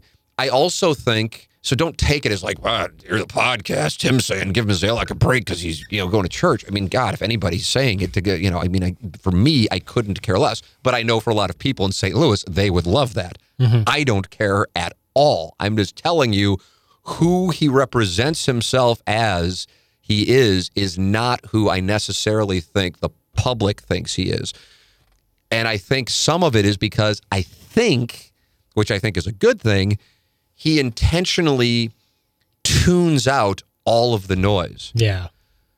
Which is so important. I think a lot of times coaches, athletic directors, front office people say they do, but are secretly influenced. Yeah. Like one of Martin's signature bits in Ask Tony was, I heard you guys talking. Patini had borrowed my car and he flipped the station on. Yeah. Which was Martin's way of calling Tony on listening to the station because he wanted to hear what people were saying. Yeah. And he would say that stuff. Or if I said something on the radio, and then I would come down there in my TV job in my little suit and tie. And I mean little. Later in the day, he would look at me, and I could tell he was pissed about what I said. Or Jockety would come after me often. We had a really intriguing relationship. That'd be a good guest for the podcast. I don't know if he'd come on or not. Maybe bygones or bygones, but I drove him up a wall. I actually think Mozeliak tunes it out. And I think it's a great thing. Just for your mental health alone. Right. But here's the thing. What's one of the criticisms of the Cardinals? They're tone deaf. Yeah. Well, They are because, but it's not because they don't. It's not because they don't understand. It's because they don't know what's going on. Yeah. And they're going. One of the things that drove people up the wall when he was on the radio show, I don't know when it was, at the picnic table 4 years ago or something, and I was talking about the criticism of the team and the organization, and I think the Cat and Doug were sitting there as well, and whoever was producing at the time, Seymour or Pete, and he said something along the lines of, "Are you not entertained, Gladiator?" And I assume good? Oh, yeah. Okay. Joaquin Phoenix is fantastic in that movie. And that actress never really did anything else. Yeah, I'm trying to think who she was. She's like Scandinavian, I believe. That was like 2000, I think. Yeah, that was 2000. That was like if you were like a big Hollywood, like those kind of movies were huge. Absolutely. Like that was You're like exactly right. Like an experience to go see something like that with that caliber of actors in there. See, this is what happens on the podcast. Now we're talking about Gladiator, and 18 seconds ago I was talking about John Mazzalehock. And like opining at that. Yeah. So I'm going to get back on track. Yeah, the Adderall is just phenomenal today. We got a great shipment in. 50 milligrams. Oh, it's unbelievable what they cut this with. That Mazzalehock, when he said that, I think he was doing it in a way to be joking, but also make his point. But because a lot of the fan base is so pissed, they got more pissed off when he said it because his humor is so dry. Oh, yeah. Yeah. You know, like, I mean, one of our signature drops on the show is just listening and learning. Yeah, or back it up a little bit. Yeah. Don't really care. Is Tim even here? You know, I mean, those are... I find those things hilarious. But now I know you don't know him, but we know him. And so I'm getting to... Now, listen, with that said... I'm on the podcast, I'm on the radio, and I will be critical. Mm-hmm. And I can understand how he might be like, dude, I give you time, in interviews, and we kind of have a rapport. It's not by any means, I don't think he thinks we have a relationship or friendship. I don't think that he would think that. But I have to separate the two from compartmentalizing of criticism of professional work, which is an obligation when it comes to teams, to, liking somebody personally. But if he were to ask me, which he would never do, why there seems to be this disconnect between the fan base and the front office, I would talk about this stuff right here because I don't think it necessarily has anything to do with baseball. I mean, I saw a stat when I don't know who it was. I guess when the Red Sox won their series, and who the hell did they even play? The Rays? Yeah. I'm so detached from the baseball playoffs. Me too. I mean, the Cardinals 2 weeks ago... Not even 2 weeks ago, 13 days ago, played in the playoffs by definition. And it's like, I haven't watched the frame I just couldn't care any less. No. And it used to be something I really locked in on. But whatever. Point being, the Red Sox are going to their seventh ALCS. No other team has gone since 2003. Jeez. No other team has done that. Yeah. And I'm like, and part it was MLB stats, and I'm like, I'm not going to be stat correct guy on Twitter, No. I'm really at this point straight Jemmy Bordelon gif. Yeah. But I'm like, I'm pretty sure, and I started counting 2004, 2005, 2006, 2011, 2012, 2013, 2014, 2019. That's 8. The Cardinals have gone to more, but they said ALCS, so maybe that's the thing. That's their saving grace. Well, they've been to 8 LCSs since 2004. Yeah, it's so unreal. Now, and he's been a part of it, as has Bill DeWitt. Mm-hmm. Now, I know he wasn't, the GM for all of them, but he was for 5 of them. Yep. And Bill DeWitt has been the owner for all of them. And so it's like, and on top of it, by definition, now I really don't like this. It's like with the Pinkel and the Bulls thing. By definition, they have been in the playoffs the last 3 years. They get 2019 all day, even though I thought that team was an above-average baseball team that became one of the Final Four and were 100% exposed when the time came to face a great team in the Washington Nationals. Definitely. Albeit the Nationals were in the play-in game. And 2020 is whatever. And then 2021, they were just middling at best, maybe not even going to finish 500, and they wound up winning 19 games because of the winning streak. But it all happened. Yep. Just like they fell apart in 16, 17, and 18 when they were in the mix. Mm-hmm. So both things have to exist. You can't spin the facts. These things all happen. And at the very least, they were in the mix to go to the playoffs in all of those years. And every year, really, with the exception of even 2007 when they had a losing record, they were in the mix. Yeah. what the fans' frustration is, which I don't necessarily think is exactly what they're doing down there, but at the same time, I don't really know what they're doing down there. Not to say, I think, God, I can't figure it out. I don't know. That's the truth. The fans' complaint is they're happy just getting to 90 wins, but they're not trying to win a World Series. That's a thing. That's a narrative. Whether or not it's true or not, I don't know. And you can say, well, he said this here, but some of these quotes are dated. It's like the low-hanging fruit thing that still is attached to him. He said like 12 years ago, whatever. So with that said, what I think because John Mozeliak isn't going anywhere, what would help heal it is an aggressive free agent signing, not a trade, because the trades have been there. Yeah. There have been big trades. It's an aggressive free agent signing, because then it blows up the narrative that they're not willing to spend money. Yeah. This offseason is huge. It's huge with the CBA, but it's huge with the Cardinals. And it is the last year for Yadier Molina. It's probably the last year from Adam Wainwright. Even though I am a little confused as to why Yadier Molina has the worship element in St. Louis that he does. I certainly wouldn't dispute what he has done, and I absolutely do think he's a Hall of Famer. Right? So I'm in a weird spot here. I don't know how many people are in my party where I'm like, yeah, boy, this Yadier Molina worship factor when he comes to the hit. I'm like, I don't really want him up there most of the time. Yeah. I mean, I know he had a big home run against the Mets in 2006, and he had a big hit in the 2019 NLDS, and yeah, but I mean, I'm more about he's a fiery competitor who I think guides pitchers with his psychological ability to get them in the right place for whatever their personalities are and call a baseball game. And defensively, that's where I am on him. But, it's kind of like Ozzie in a sense, and that, for most of his career, I mean, you loved his defense and you loved his speed. There's a difference there. But he wasn't necessarily somebody you wanted up. No. 1985 and Go Crazy Folks was an outlier. Yeah. That's what made it so significant, was how much of an outlier it was. You never homered from the left side of the plate. So with that all said, they are going to, I believe, treat 2022. I hope they don't call it the last dance. I hope we don't have a bunch of teams.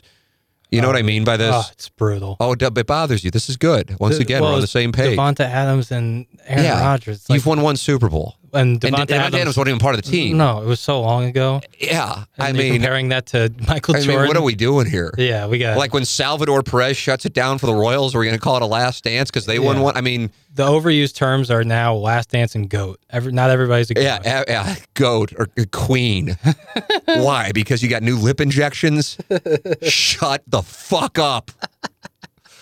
Last dance. This is it for Connor Bazelak. It's the last dance. Yeah. Stop it. Please. Yeah. Those motherfuckers can have a last dance with the Bulls in the 90s. For sure. The Cowboys in the 90s. Yeah. They might not have known it was the last dance because they were all hopped up on shit, but they could have had a last dance. Yeah. Brady and the Patriots. Yes. The year. Braves, even though they only won one World Series. Last dance all day long. Krzyzewski's last year. Not that he would do it. It would be the most anti-private school thing to do. But last dance, I'm with you.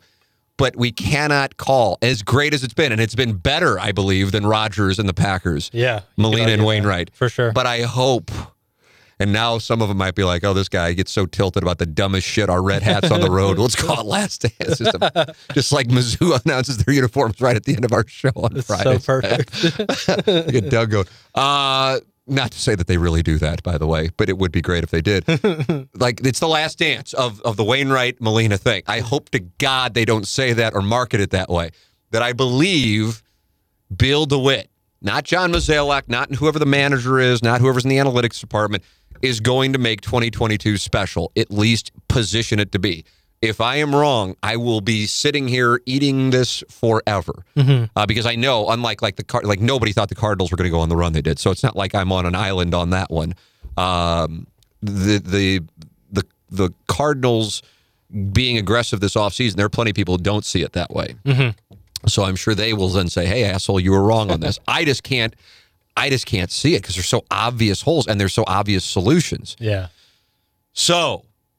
wrapping it up after 35 minutes since the question's been asked, and Jackson's under is looking so good. So live. I mean, I said 5.5, and you just went. I mean, you unloaded the bankroll. Yeah. I think that will help it.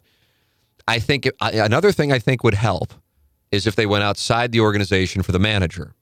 I think if they got Skip Schumacher, that would be the one that would be met with the most approval. Yeah. What do you think? Yeah. You're in agreement on that. Well, of the three, Marmol, Stubby Clapp, Schumacher. Yes. Yeah, the Schumacher would have the highest approval. There's talk about Matt Holliday.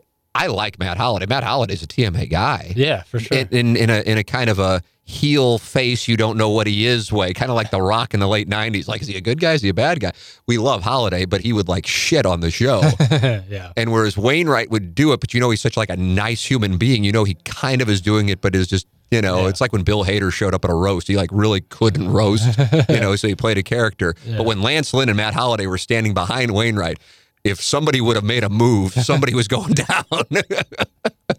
I mean, and then the plowboy did when his frail left arm extended, asking one of the I think it was Holliday to autograph a ball for Iggy. It's the worst fucking idea ever.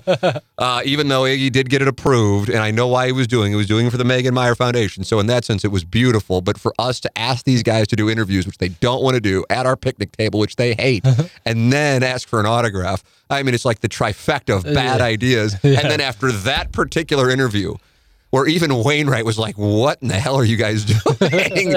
And then you pair it with Matt Holliday and Lance Lynn, and then Holliday slaps the ball down out of the plowboy's hand, and it rolls in a lonely, sad way toward the picnic table. There's so much I would do, especially for Iggy, because he's so awesome, but I would never, ever ask Holliday for that ball to be signed. And it was not a coincidence that it was not. Now, I think the Cat was aware, because the Cat would have been the conduit to the team. Yeah.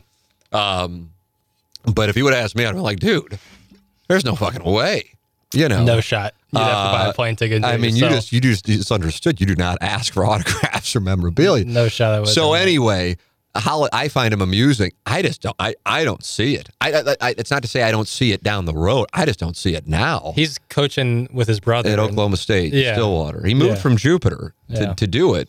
But I feel like that's more like a passion kind of thing. Right. And his kid, and another thing, his kid is like, I think right on the, and by the way, I think I'm older than Holliday, and he's got a kid who I think's in college. I don't know. I mean, I realize, listen, I started late, but others are starting early. And I see that, and I go, what in the world? Yeah. But I mean, hey, I know I got friends who got kids in college, which really mathematically isn't that weird. That means you got a kid at 27. That's not that, no.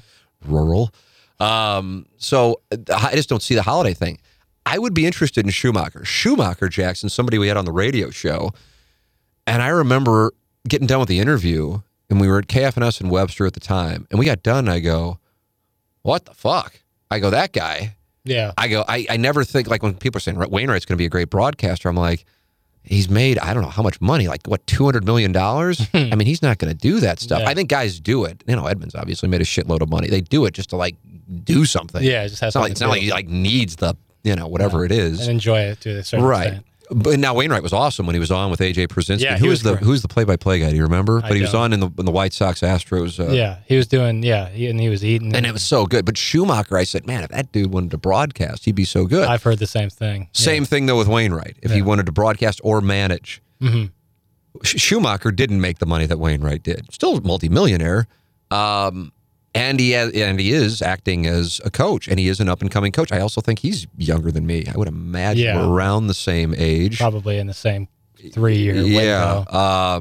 But I've heard that he's just like such an awesome guy, and like will engage with anybody. Principal, he's 41, yeah. So, he's a guy, and here's the reason why I think he would, because I don't think people be like, oh, it's just another puppet. It's another appointed puppet, even though he might kind of be. And by that, I mean, might be a selected organization guy who is going to take orders from the front office, like most managers in baseball now anyway. Yeah. He wouldn't be part of the chain. I think, if anything, people want to see the chain broken, even if Marmol or Clapp wind up being great hires. So, with that all said, the thing that I think changes the relationship between the fan base and the organization, not entirely, but to move the approval rating up, is a big free agent signing, and only a big free agent signing. That's it. That's it. Or John Mozeliak being terminated, which I don't think is necessarily the right move, even though I know that's blasphemy at this moment. But I know that people don't like him. And what I'm trying to tell you is he doesn't care. No. But it's not that he doesn't care in the sense that he doesn't care. I don't think he's even aware. And also, even if I presented it to him, I really want to do this interview. I really do. And it would be interesting. It really would be interesting. But it's just it's like, when do you do it? Yeah. For so many reasons. You got the CBA, they're in a managerial search. I mean, it's just, I don't know what the right time is to really like have but to say, hey, the fan base is unhappy, man. And a lot of it, I think, is directed toward you. And I would absolutely say that. Anybody who's listening to this podcast knows, the dark places I will go, And I think that's a big factor for a lot of the unhappiness.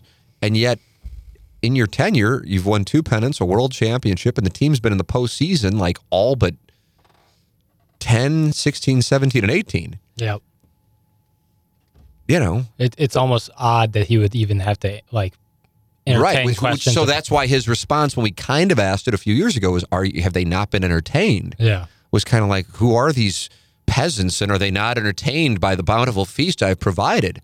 Yeah. Whereas I think Doug Armstrong, if I were to ask him the question, now granted we're 2 years removed from a Stanley Cup winning season, so it'll be a little fucking weird. But let's say it's 2027 and people are getting banty, and he's still the GM. And he wouldn't say that. He goes, yeah, I understand. I'm a little pissed off too. That's the difference. Yeah. Because fans are emotional. Yep. And so it's always a good thing. I mean, I'm not going political here, but, I guess I am. It's not intended. I'm going emotional versus analytical. Sure. But the people who loved Barack Obama also didn't love Donald Trump. And the people who loved Donald Trump didn't love Barack Obama. Now, you can go, well, yeah, because the people who love Donald Trump are racist. And I'd go, fuck off. That's not what I'm saying at all. Or the people who love Barack Obama, they love the blacks. So that's not what I'm saying. I'm an Obama guy. Not a real big secret here. And I know we have plenty of people who are Trump people who listen, or people like, I get a lot of the emails that say, I really don't agree with your politics, but I appreciate the way you frame arguments because I think you're coming from an honest place. The reason why I am in part is because I thought it was sincere, and I thought he would think through things at a level that even if the conclusion wouldn't be popular, he still would go with it. Yeah. Why did Trump work?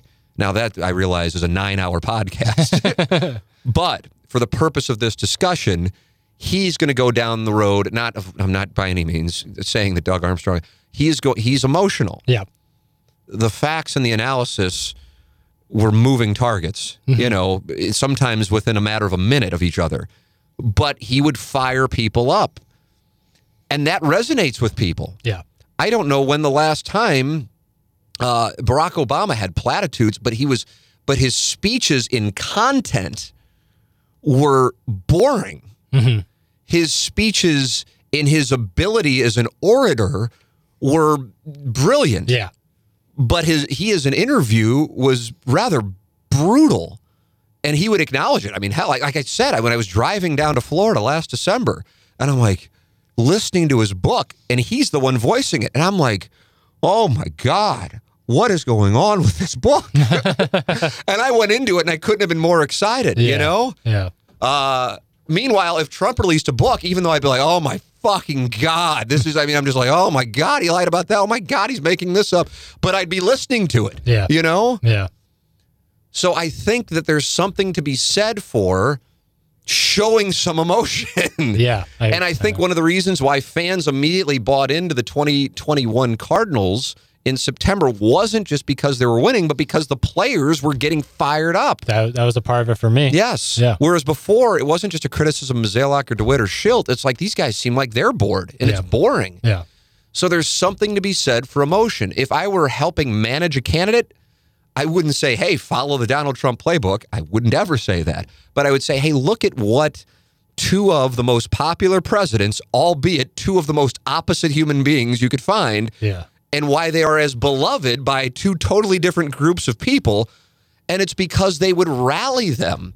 And I don't even know if people were necessarily paying attention to the things that Barack Obama was saying outside of like idealistic platitudes that he could deliver like a pastor, really. And then Trump would just like shit on people and people would be like, this is fucking great. Yeah. Because we've been called racist and we don't think we're racist, so fuck them. And we all have common enemies and this guy's the president. And this is great. So now they're finally listening to us. That's what I think a lot of it was about. Yeah.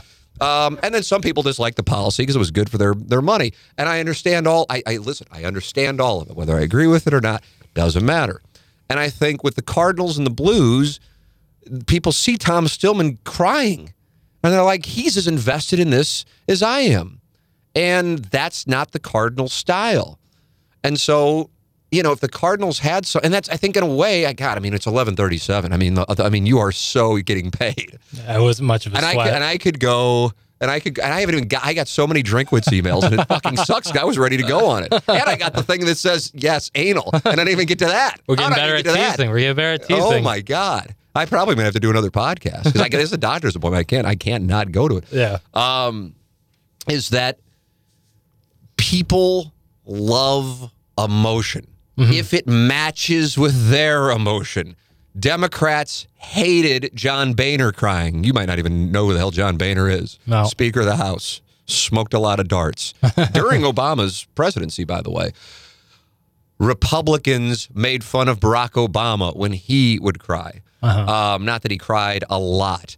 I would watch Bill Clinton cry, and I felt like it was Meryl Streep. So it depends on where we all are on things. Yeah. but it depends on if you match up with the person. Because if you're a Blackhawks fan and you see the Blues owner crying, you'd go, look at this fucking guy. Yeah. But if you're a Blues fan and you see Tom Stillman crying, you're like, this is the greatest thing ever. Yeah, because he cares like we do. Yes. Yeah. So it depends on the audience.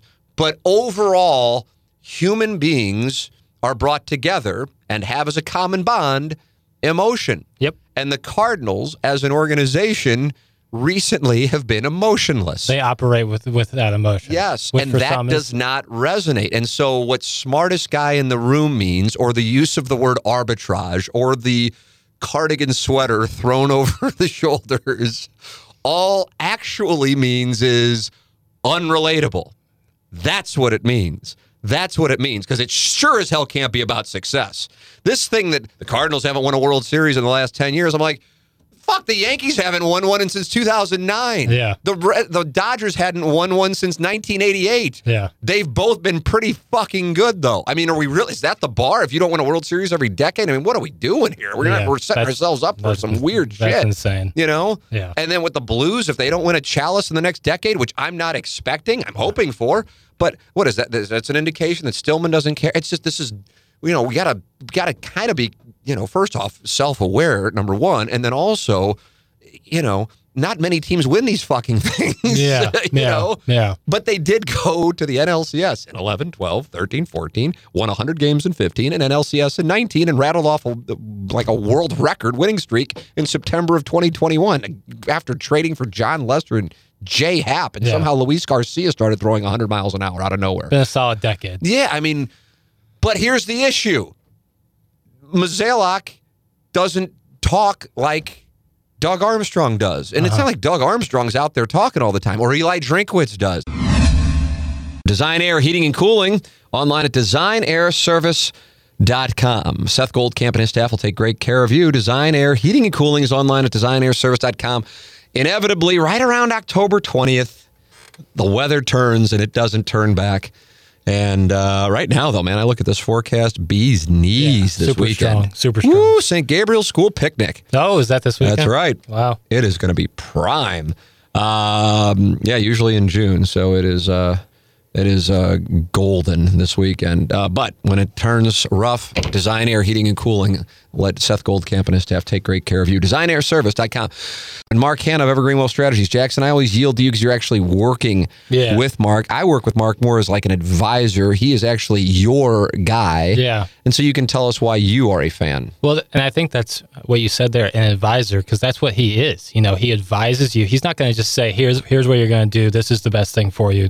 He's going to explain it. He's going to teach you. He's going to educate you on what plan or what strategy is going to be best for you for your future. And I think that's really, really important because it gives you so much more clarity. It takes so much stress off of you to understand what you're doing with your money, especially for something so as important as saving for your future. And Mark really, really, really does a great job with educating people, letting them know what their best option is. And he helps people at any stage of life. I'm just getting started. I just got a job, make a little money. He's explaining to me what the best strategies are to save that money and, not have those worries down the future. But he'll take care of you if you're your 30s, 40s, any stage of life. Mark can help you out because he's so talented and he's such a good person to talk to. I love talking to Mark every single time I talk to him, whether it be calling him for the radio show or just talking to him in general, because he's a cool guy and really, really, really good at what he does. So if you don't have somebody, if you're just going to plan on figuring this stuff out later down the road, don't do that. Please don't. Instead, call Mark Hanna, have him take care of you. And if you do have someone already,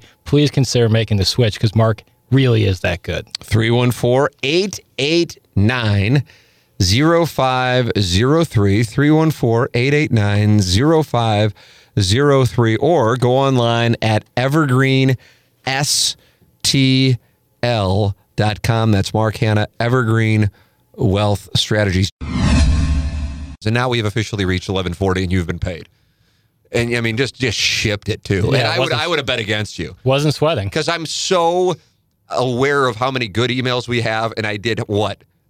Two. I mean, and a lot of them are about Mizzou. I mean, this is, and like I said, there's the one here. Ah, yes, anal. God, that's such a good A while title. back, you were talking about people, particularly youngs, having anal sex prior to having real intercourse.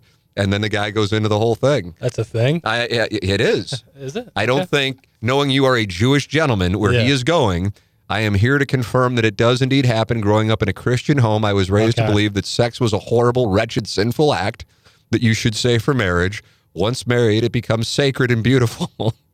Yeah, I never heard that. Yeah, that's different. Well, it's not something that you would hear. No, but I'm interested. It's certainly Well, I know, and it's 11:41, and I got a doctor's appointment, and I've got like 5 more hours worth of shit to say. Let's go tomorrow then. Fuck.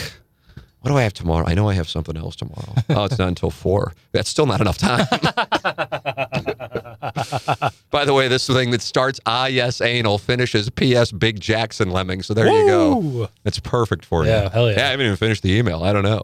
Let's see. I guess his whole point is I was afraid of what might happen if I were to have, do you say vaginal or vaginal? Vaginal. Yeah. Yeah. I get scolded sometimes for my pronunciations of female parts some of which I've yet to locate. I had a few friends, also Christian, that had explored anal with their significant others. Explored. But again, not participated in quote-unquote real sex. This was being treated as a loophole in our community. Sex, but without the guilt of shame. Oh, yeah. I participated in this for a good couple of years before escaping that world and the backassery, literally, that came with it. Growing up in it, it felt normal.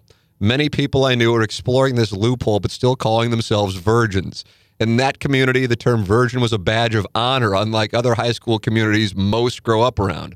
I'm not in the business of kink shaming. You do you, boo. Mm-hmm. But looking back, I think that the psychology behind this is truly fascinating. So I wanted to share my little piece of it. Is this the first you are hearing of this? I'm interested to hear your thoughts. And also Jackson's and any other listener that may have a similar experience. Cheers, P.S. Big Jackson Lemming. That comes from Cal. This will not count against your bet, though. It's being read after 11:40. Right. That's still the undercovers. Yeah. No, I've never. I'm aware of that. Not in my world, but I'm just aware of it existing. Well, I guess it's been. I'm in also the news. aware that guys will meet up and blow each other at rest stops, but it doesn't mean I'm like hanging out at rest stops. No, not yet. Yeah, I mean, I guess it's been somewhat in the news with the Mormon thing I saw recently, but I get why that's a thing. I just have never heard of it before, and I think oral sex to you? I mean, it falls under the umbrella, but I believe if you like receive or give oral sex, and not vaginal penetration, you're still a virgin. Okay. That's how Is anal sex to you? Yeah, you know what? I'm going to count. Here we go. I'm going to count count the whole them. thing. But interesting. But then like this, what that email is like, building up this big grand conversation. Truly, It is of a what whole religion. thing. Yeah, there's so many moving parts. It's like, yeah, you know where you're going to see a lot of anal sex? The South, and people go, "What the fuck are you talking about?" But then you have that email, and there you go. Yeah, that makes sense. So I'm aware of it. So yes, the SEC is an anal hotbed, and that is how we will close our podcast. Might be the title. People will be like, wow, man. Yeah. He was on Drinkwitz. I tip my cap, but where is he going with this one? Yeah, and they won't really know why it's called that until the last 3 minutes. Oh, God. I mean, I was loaded for bear, and I went through what? I read 3, but only 2 counted. Yeah. So this is what I'm saying.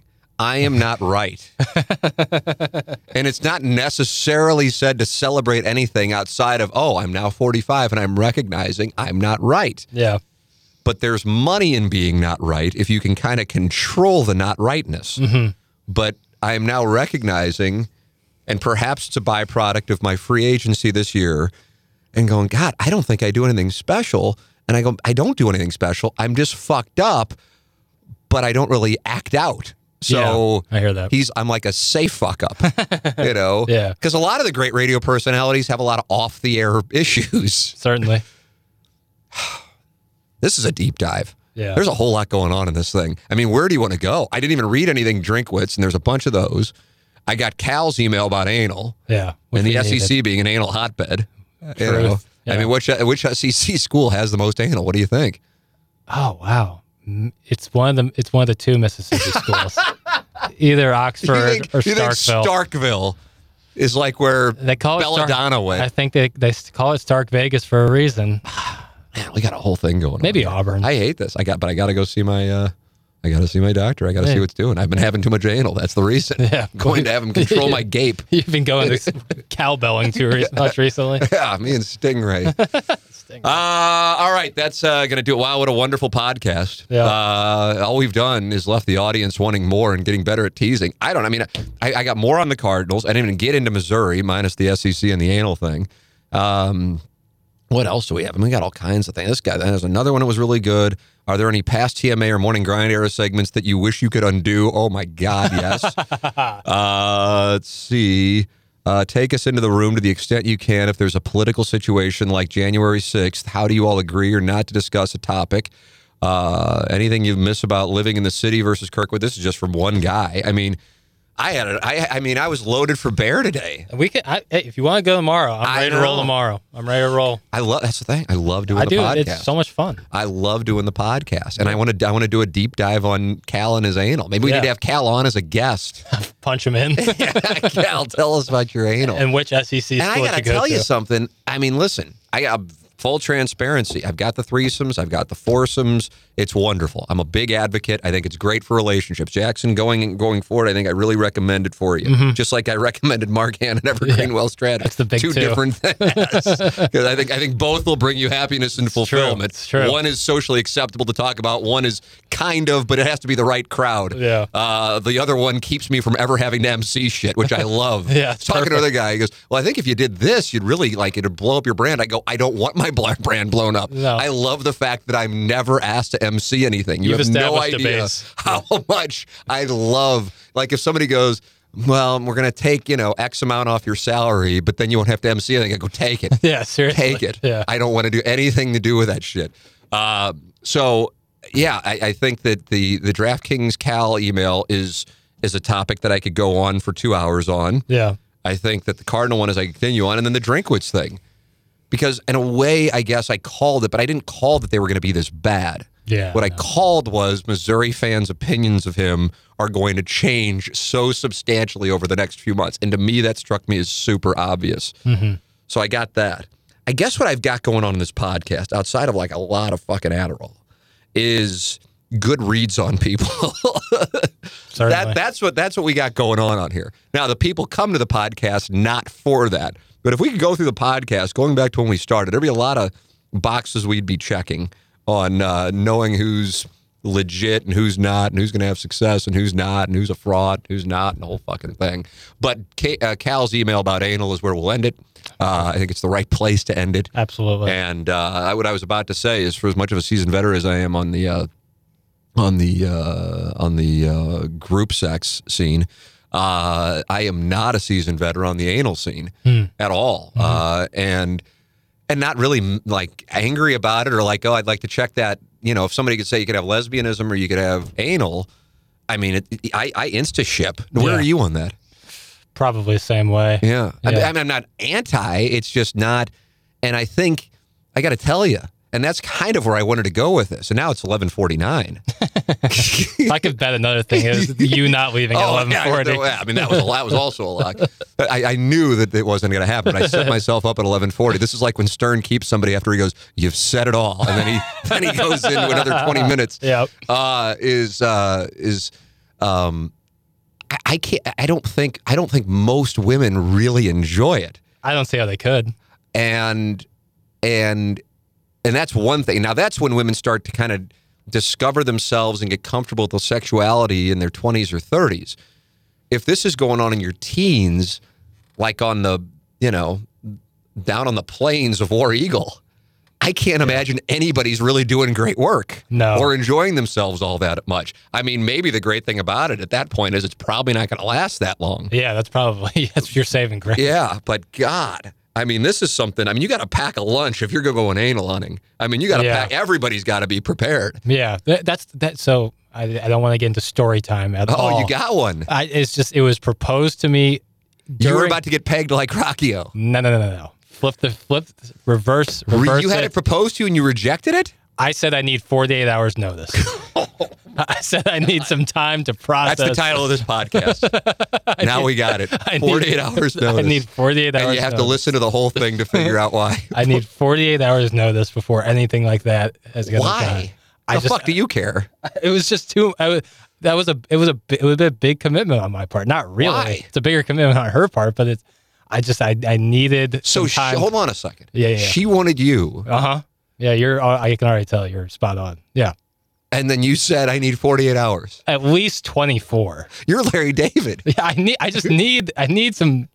That's a Curb Your Enthusiasm. It is episode waiting to happen. I just need get my ducks in a row before we make. I think we need to write that script for Larry David. We have to have the scene. Yeah. Where it gets proposed. Hey, I need 48 hours. You can't just spring and then he's talking about it with Jeff and Ted dancing. Yeah, it's like a weekend trip to the lake. You can't text me Friday and I'm ready to go. I need 48, maybe. But why? 12. I don't know. I just wasn't ready at the time, but it's not your problem. That's her problem. It's not. Assuming it was a friend of the feather, not Gareth. It wasn't Garth. I gotta go. I mean, I can't. I mean, I could do 10 more hours of this podcast. Yeah. All right, the title. What's the title? 48 hours. I need 48 hours. There it is. Thank you to our sponsors, the emailers, Tim McKernan at InsideSTL.com. This has been the Tim McKernan Show. To be your best every day, you need proven quality sleep every night. Science proves your best sleep is vital to your mental, emotional, and physical health. And that's where the Sleep Number bed comes in. And let me tell you, ever since I've had it, my sleep IQ score is just going higher and higher. And did you know 8 out of 10 couples say that one of them sleeps too hot or too cold? Science tells us regulating your sleep temperature leads to higher quality sleep. For many couples, temperature struggles are a real challenge. So here are some tips to help you both sleep just right. Look for beds designed with temperature benefits such as the new Sleep Number Climate 360 Smart Bed that actively warms and cools each side so you both sleep blissfully comfortable. And now save 40% on the Sleep Number 360 Special Edition Smart Bed. Plus, special financing for a limited time. Only at Sleep Number stores or sleepnumber.com/podcast1. Sleep Number, the official sleep and wellness partner of the National Football League. Subject to credit approval, minimum monthly payments required. See sleepnumber.com for details.